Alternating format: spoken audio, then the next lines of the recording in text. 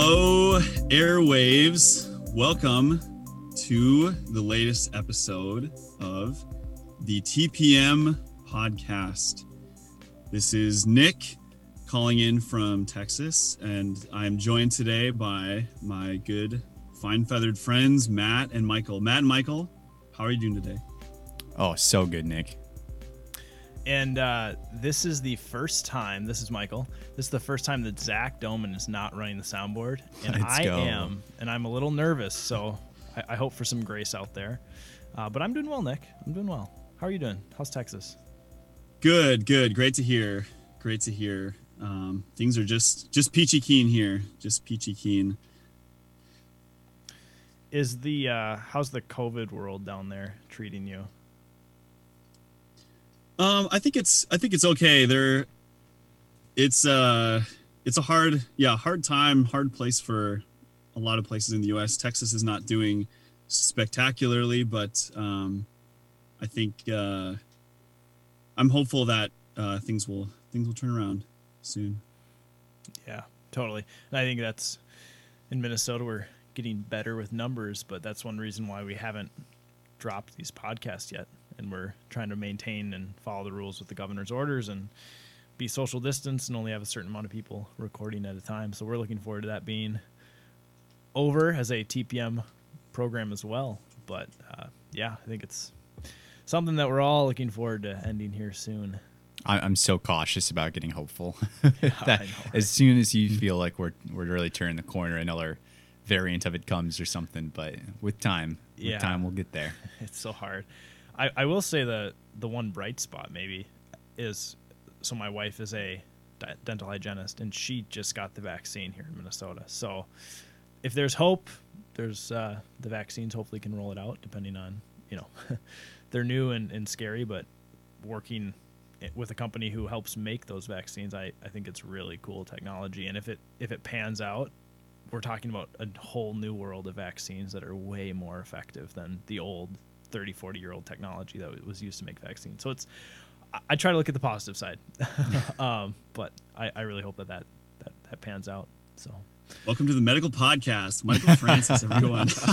I realize we're probably going to talk about COVID eventually, but I should maybe stop talking about it now. But so anyway, Nick, you were on one of these podcasts as what we're calling topics we take for granted. That's the overarching theme, and that's one thing I think the listeners will hear in this version V4 of TPM as we're really rolling back into it, is we're trying to work under topics and themes a little bit better so that we can engage with the listeners better. And eventually, listeners out there, if you have topics you want to hear about or learn about or have us discuss from just a fun conversational point of way about theology or the Bible, just from a layman's viewpoint, feel free to reach out to any of us and give us those topics. But Nick, could you give us a synopsis of what is topics we take for granted?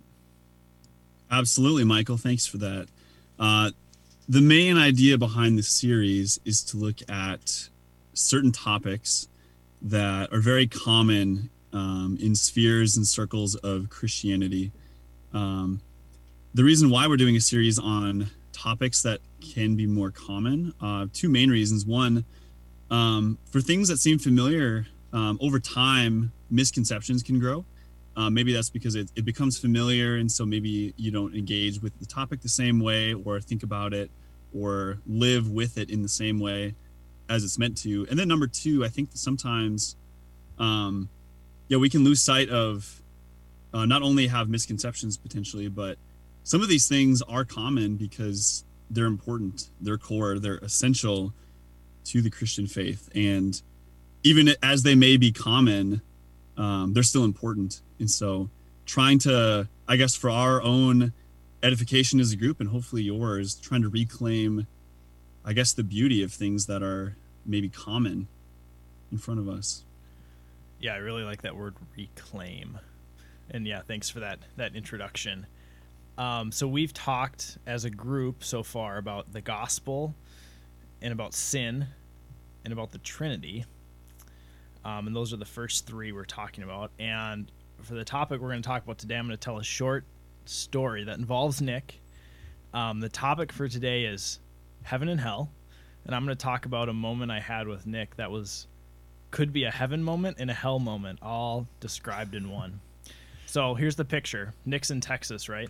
With my former job, I traveled a lot.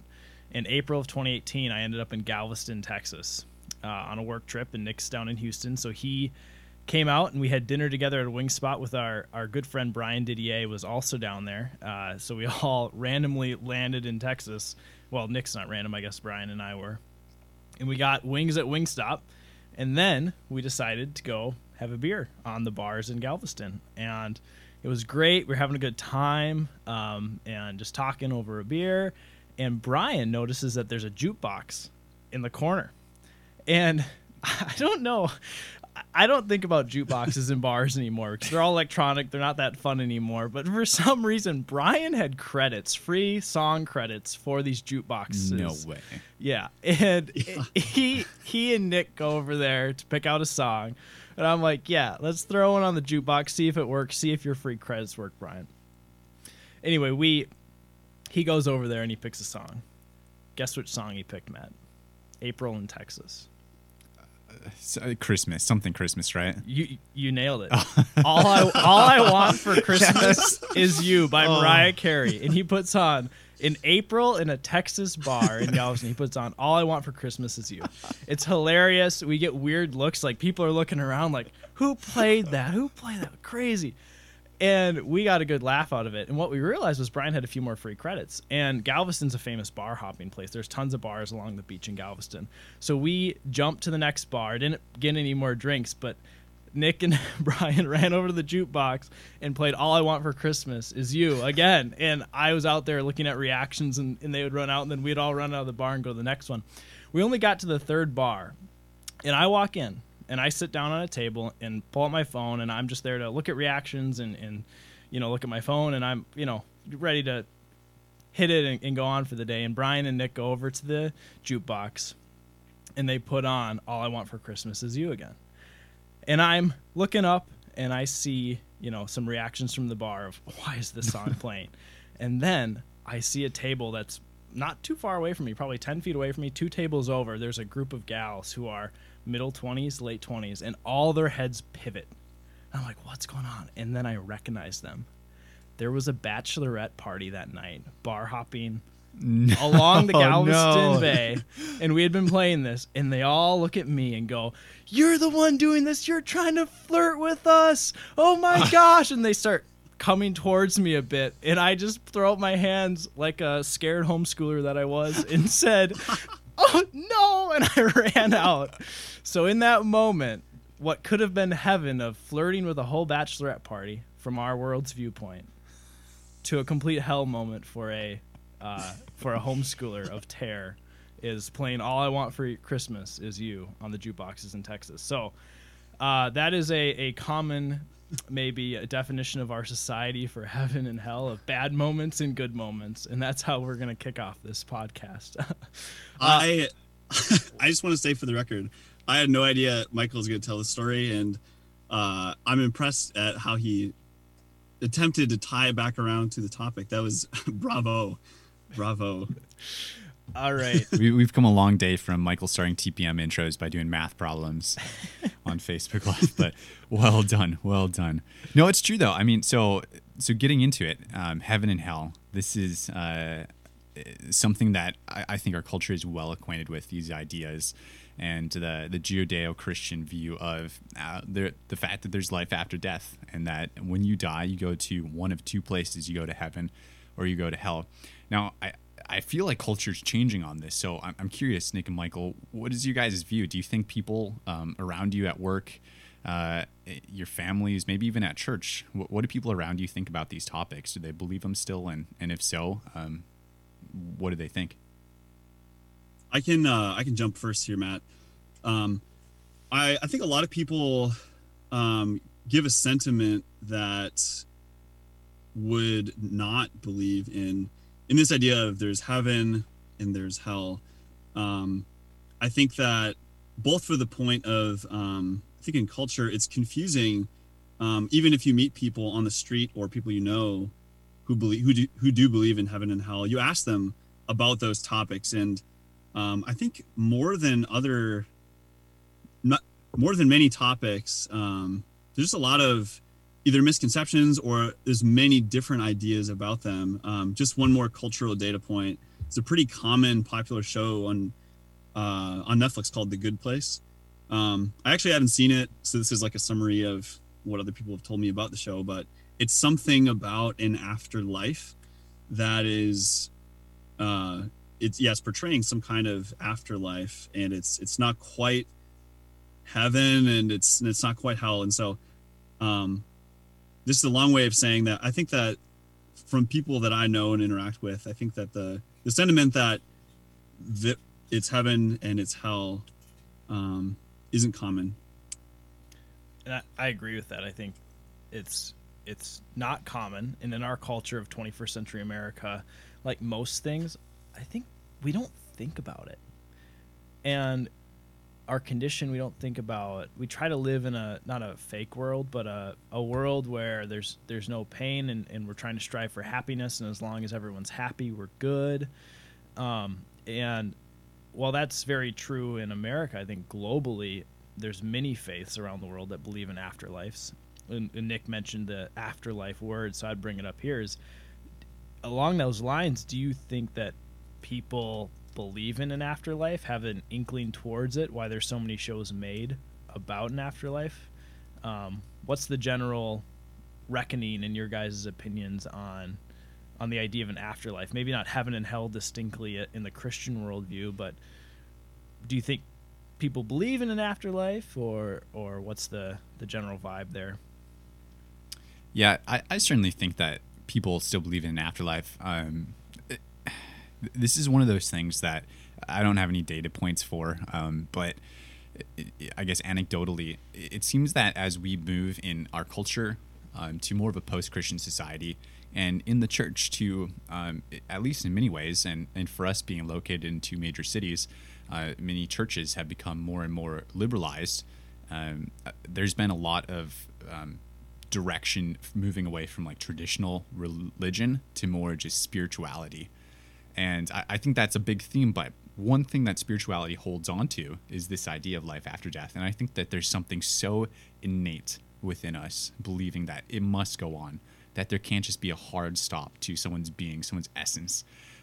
So that makes sense to us. But I think when we actually try to be concrete about it and dig into like, what does that mean? What does that look like? That's when we start to really have to struggle through some of these difficult ideas.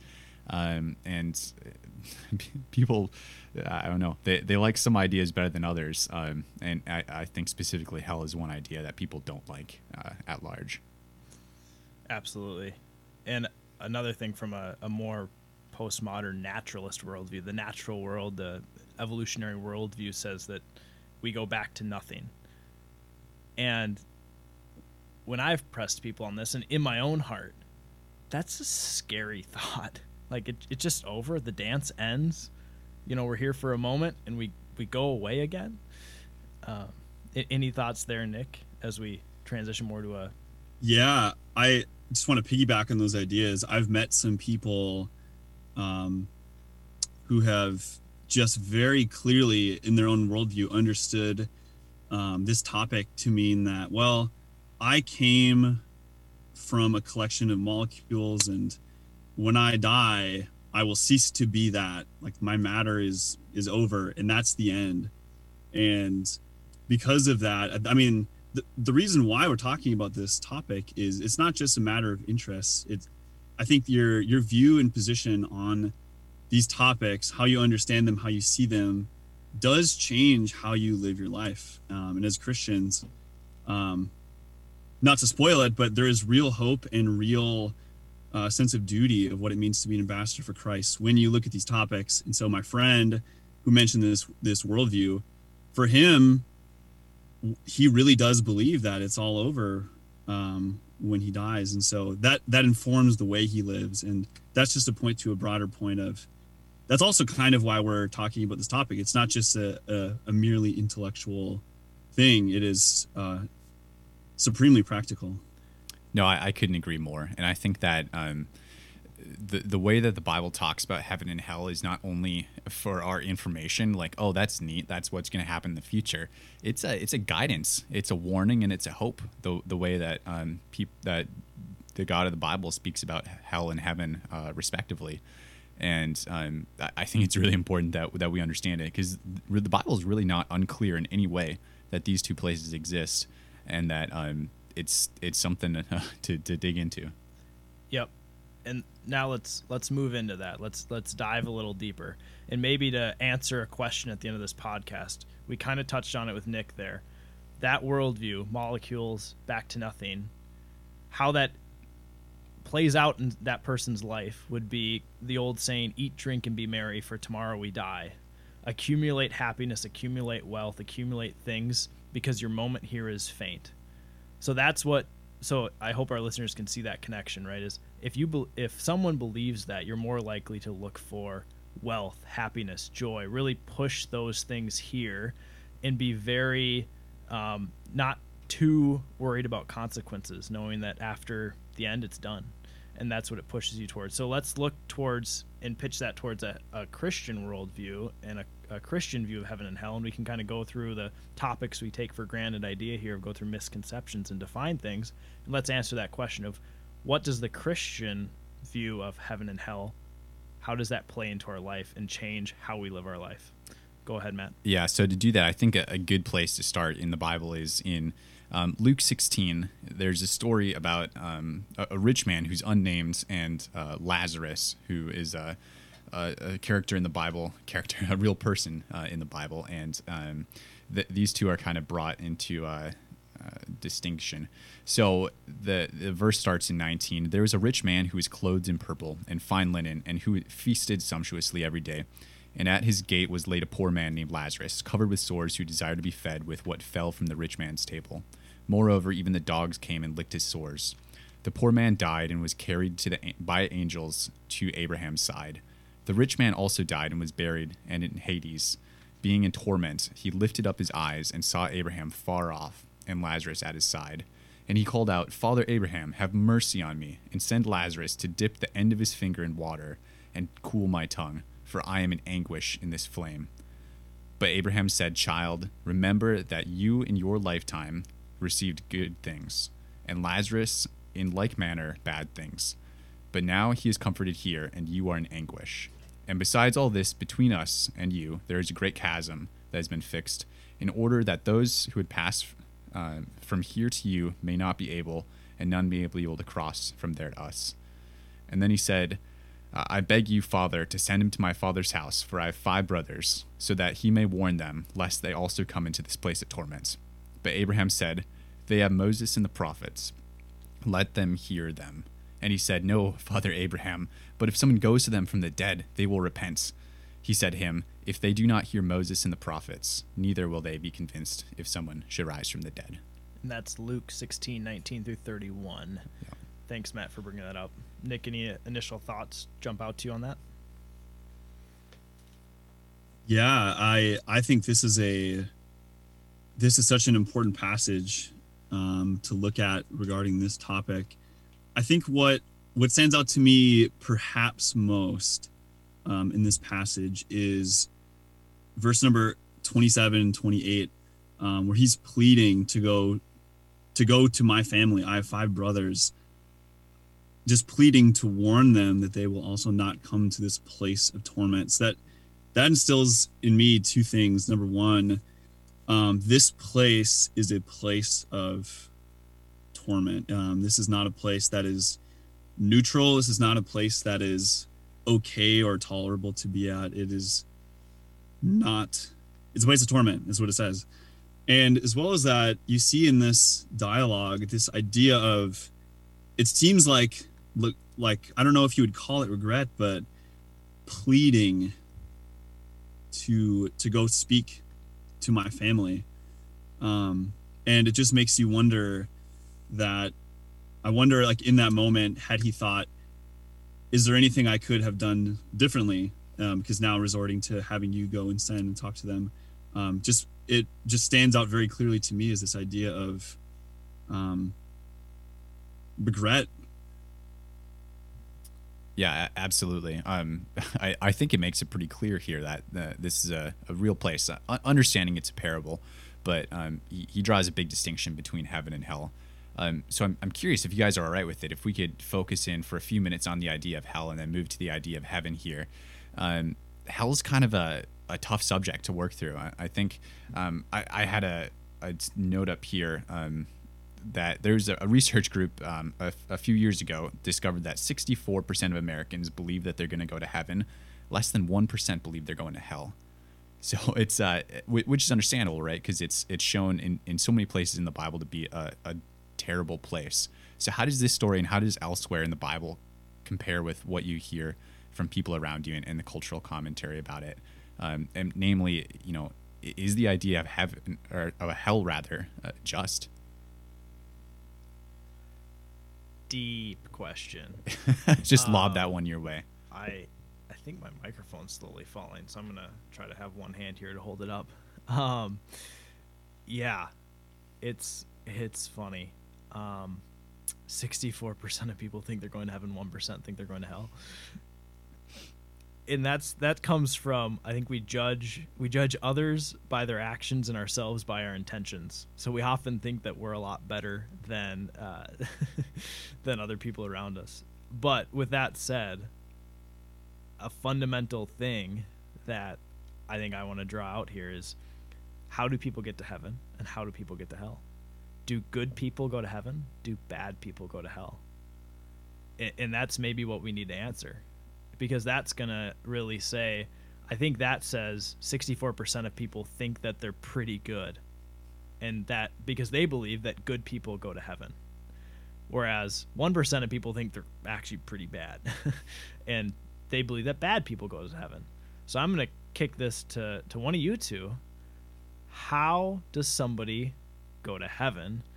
And if you stretch goal, how does somebody go to hell? Or why does somebody go to hell, or why does somebody go to heaven? Nick, okay, I'll take a first shot. He's just giving me a blank stare. So Romans 1 is not unclear. I can't remember the exact word. How about this? The Bible is not unclear. Human beings are fallen, that we're in sin, and that all have fallen short of the glory of God. That there we go. Romans not one. No one is good. No, not one. So I think that we do in culture tend to think of this idea of that we're good, so we go to heaven, and we're bad, so we go to hell. I think that's a completely fallacious way of understanding the nature of man. No one is good. No, not one. You think you're going to heaven because you're a good person? I'm sorry, you're sorely mistaken, and you're going to be unbelievably disappointed if that's your hope for the future, is by being a good person. And I think honestly that's the reason we have such a terribly tough time understanding how hell can exist, is because we do believe that we're all good when the Bible says we're not. I think that we don't understand how egregious sin is. The fact that we look at God and we say, you don't know what you're talking about. Yes, you're the creator of the entire world, but I know what's best for me. I'm going to do my own thing, and it's too bad for you. So that's what sin is, and that's why none of us deserve to go to heaven. So I kind of took your stretch goal and honed in on that. Nick, maybe you can hit on a little bit more how to get to heaven. But I think that the question needs to be flipped on its head, not how on earth could anyone go to hell? It should be, how on earth can anyone not go to hell, if we really have the view of sin that the Bible takes. Yeah, thanks for that intro, Matt.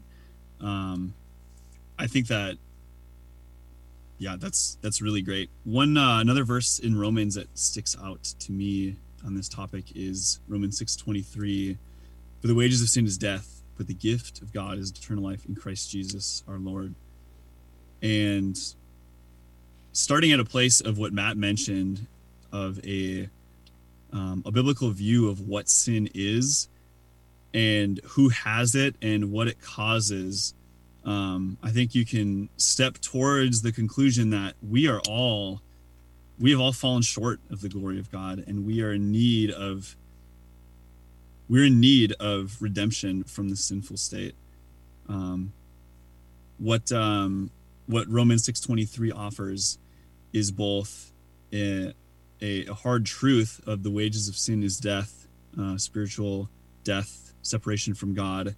The gift of God is eternal life in Christ Jesus. And so stepping away from the definitions culturally of good and bad, perhaps by our own merits, to see a view of heaven that is being united with God through Christ Jesus.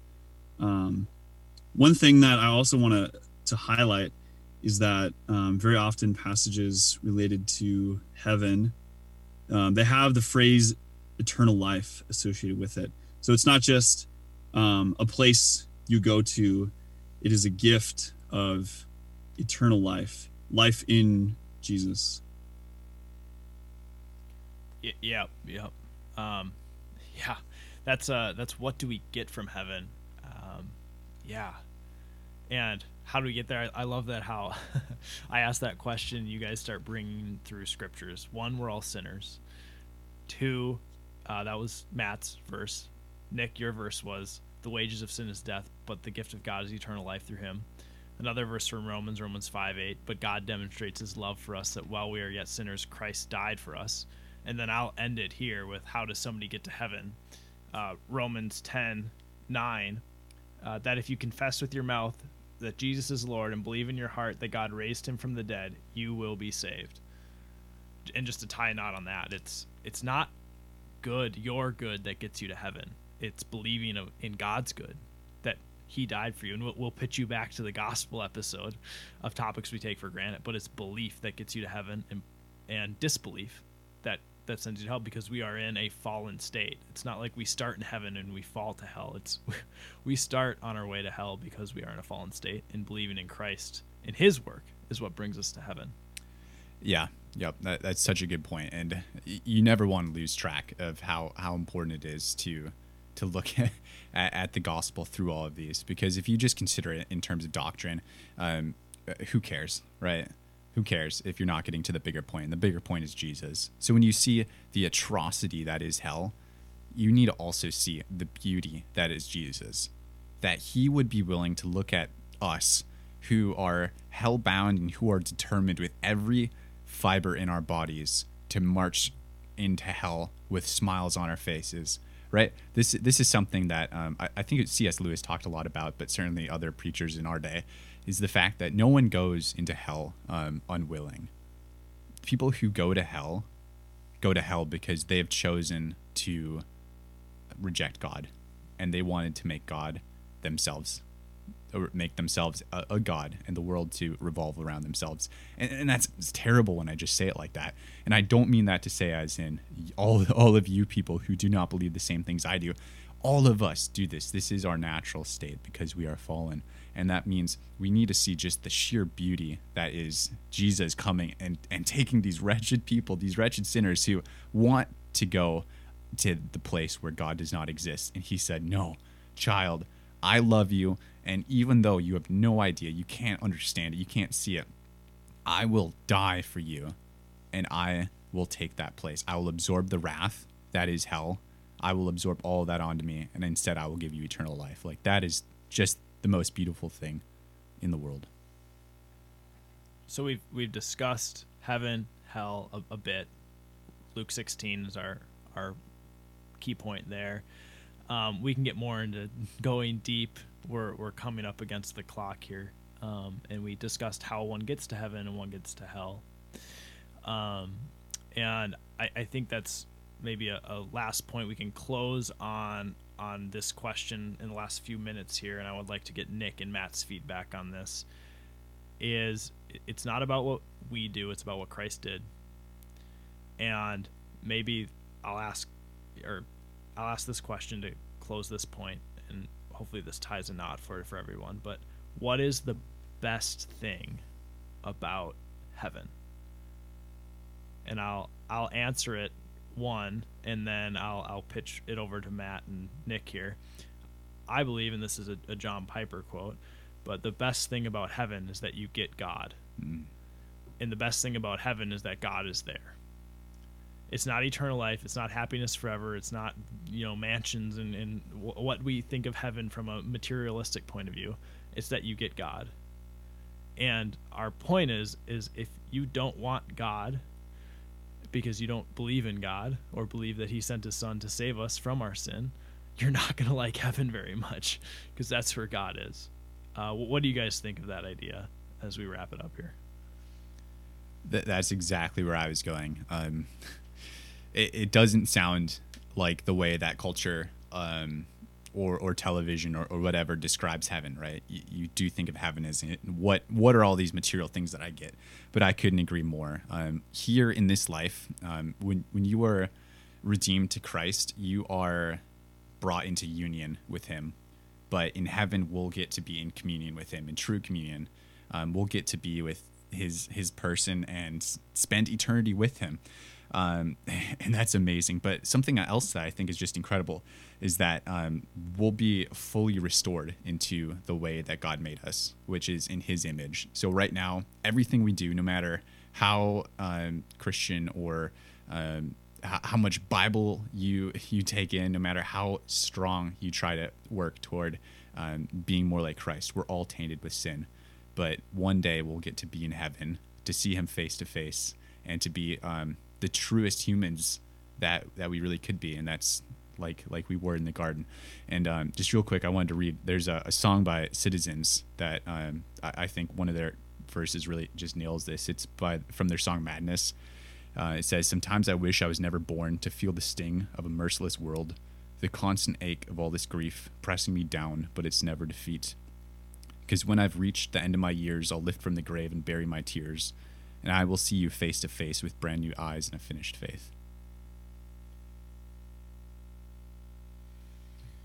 Yeah. What a lyric. I love what both of them just said, and I will agree on essentially the same point. I want to read a verse quickly from Revelation 21, 3 and 4. And I heard a loud voice from the throne saying, "Look, God's dwelling place is now among the people, and he will dwell with them. They will be his people, and God himself will be with them and be their God. He will wipe away every tear from their eyes. There will be no more death or mourning or crying or pain, for the old order of things passed away." Life is a desert.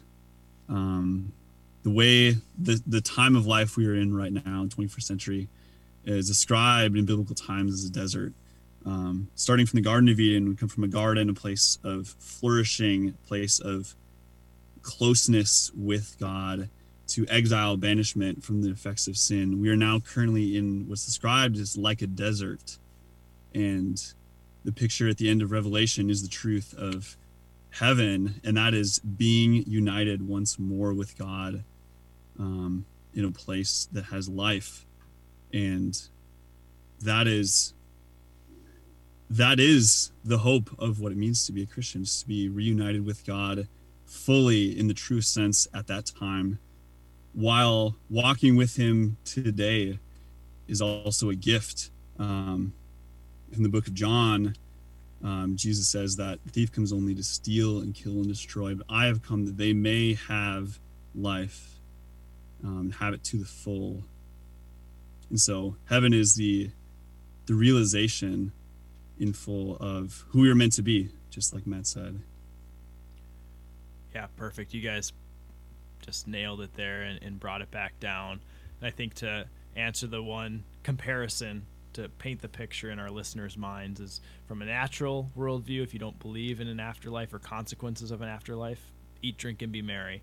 From a Christian point of view, one, a good view of heaven gives you hope for a future, gives you peace and comfort in this life based on what God did, and that it's not up to you, which gives you assurance. And a good view of hell lets you understand that there is punishment, there is justice, there is righteousness that a beautiful, loving God demands. And those things play into how we live our life as Christians, as we are hopeful, we are peaceful, we are loving, and we understand that vengeance is mine, I will repay, says the Lord, not ours.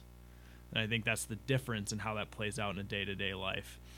One resource I'll recommend is Tim Keller's sermon called Rejecting the Real Jesus around this topic. It was great for me to listen to. And with that, I will slowly start to beckon us out. I hope this verbal processing was good for your edification, and this topic of topics we take for granted on heaven and hell was useful. Have a great one, everyone. Talk to you next time.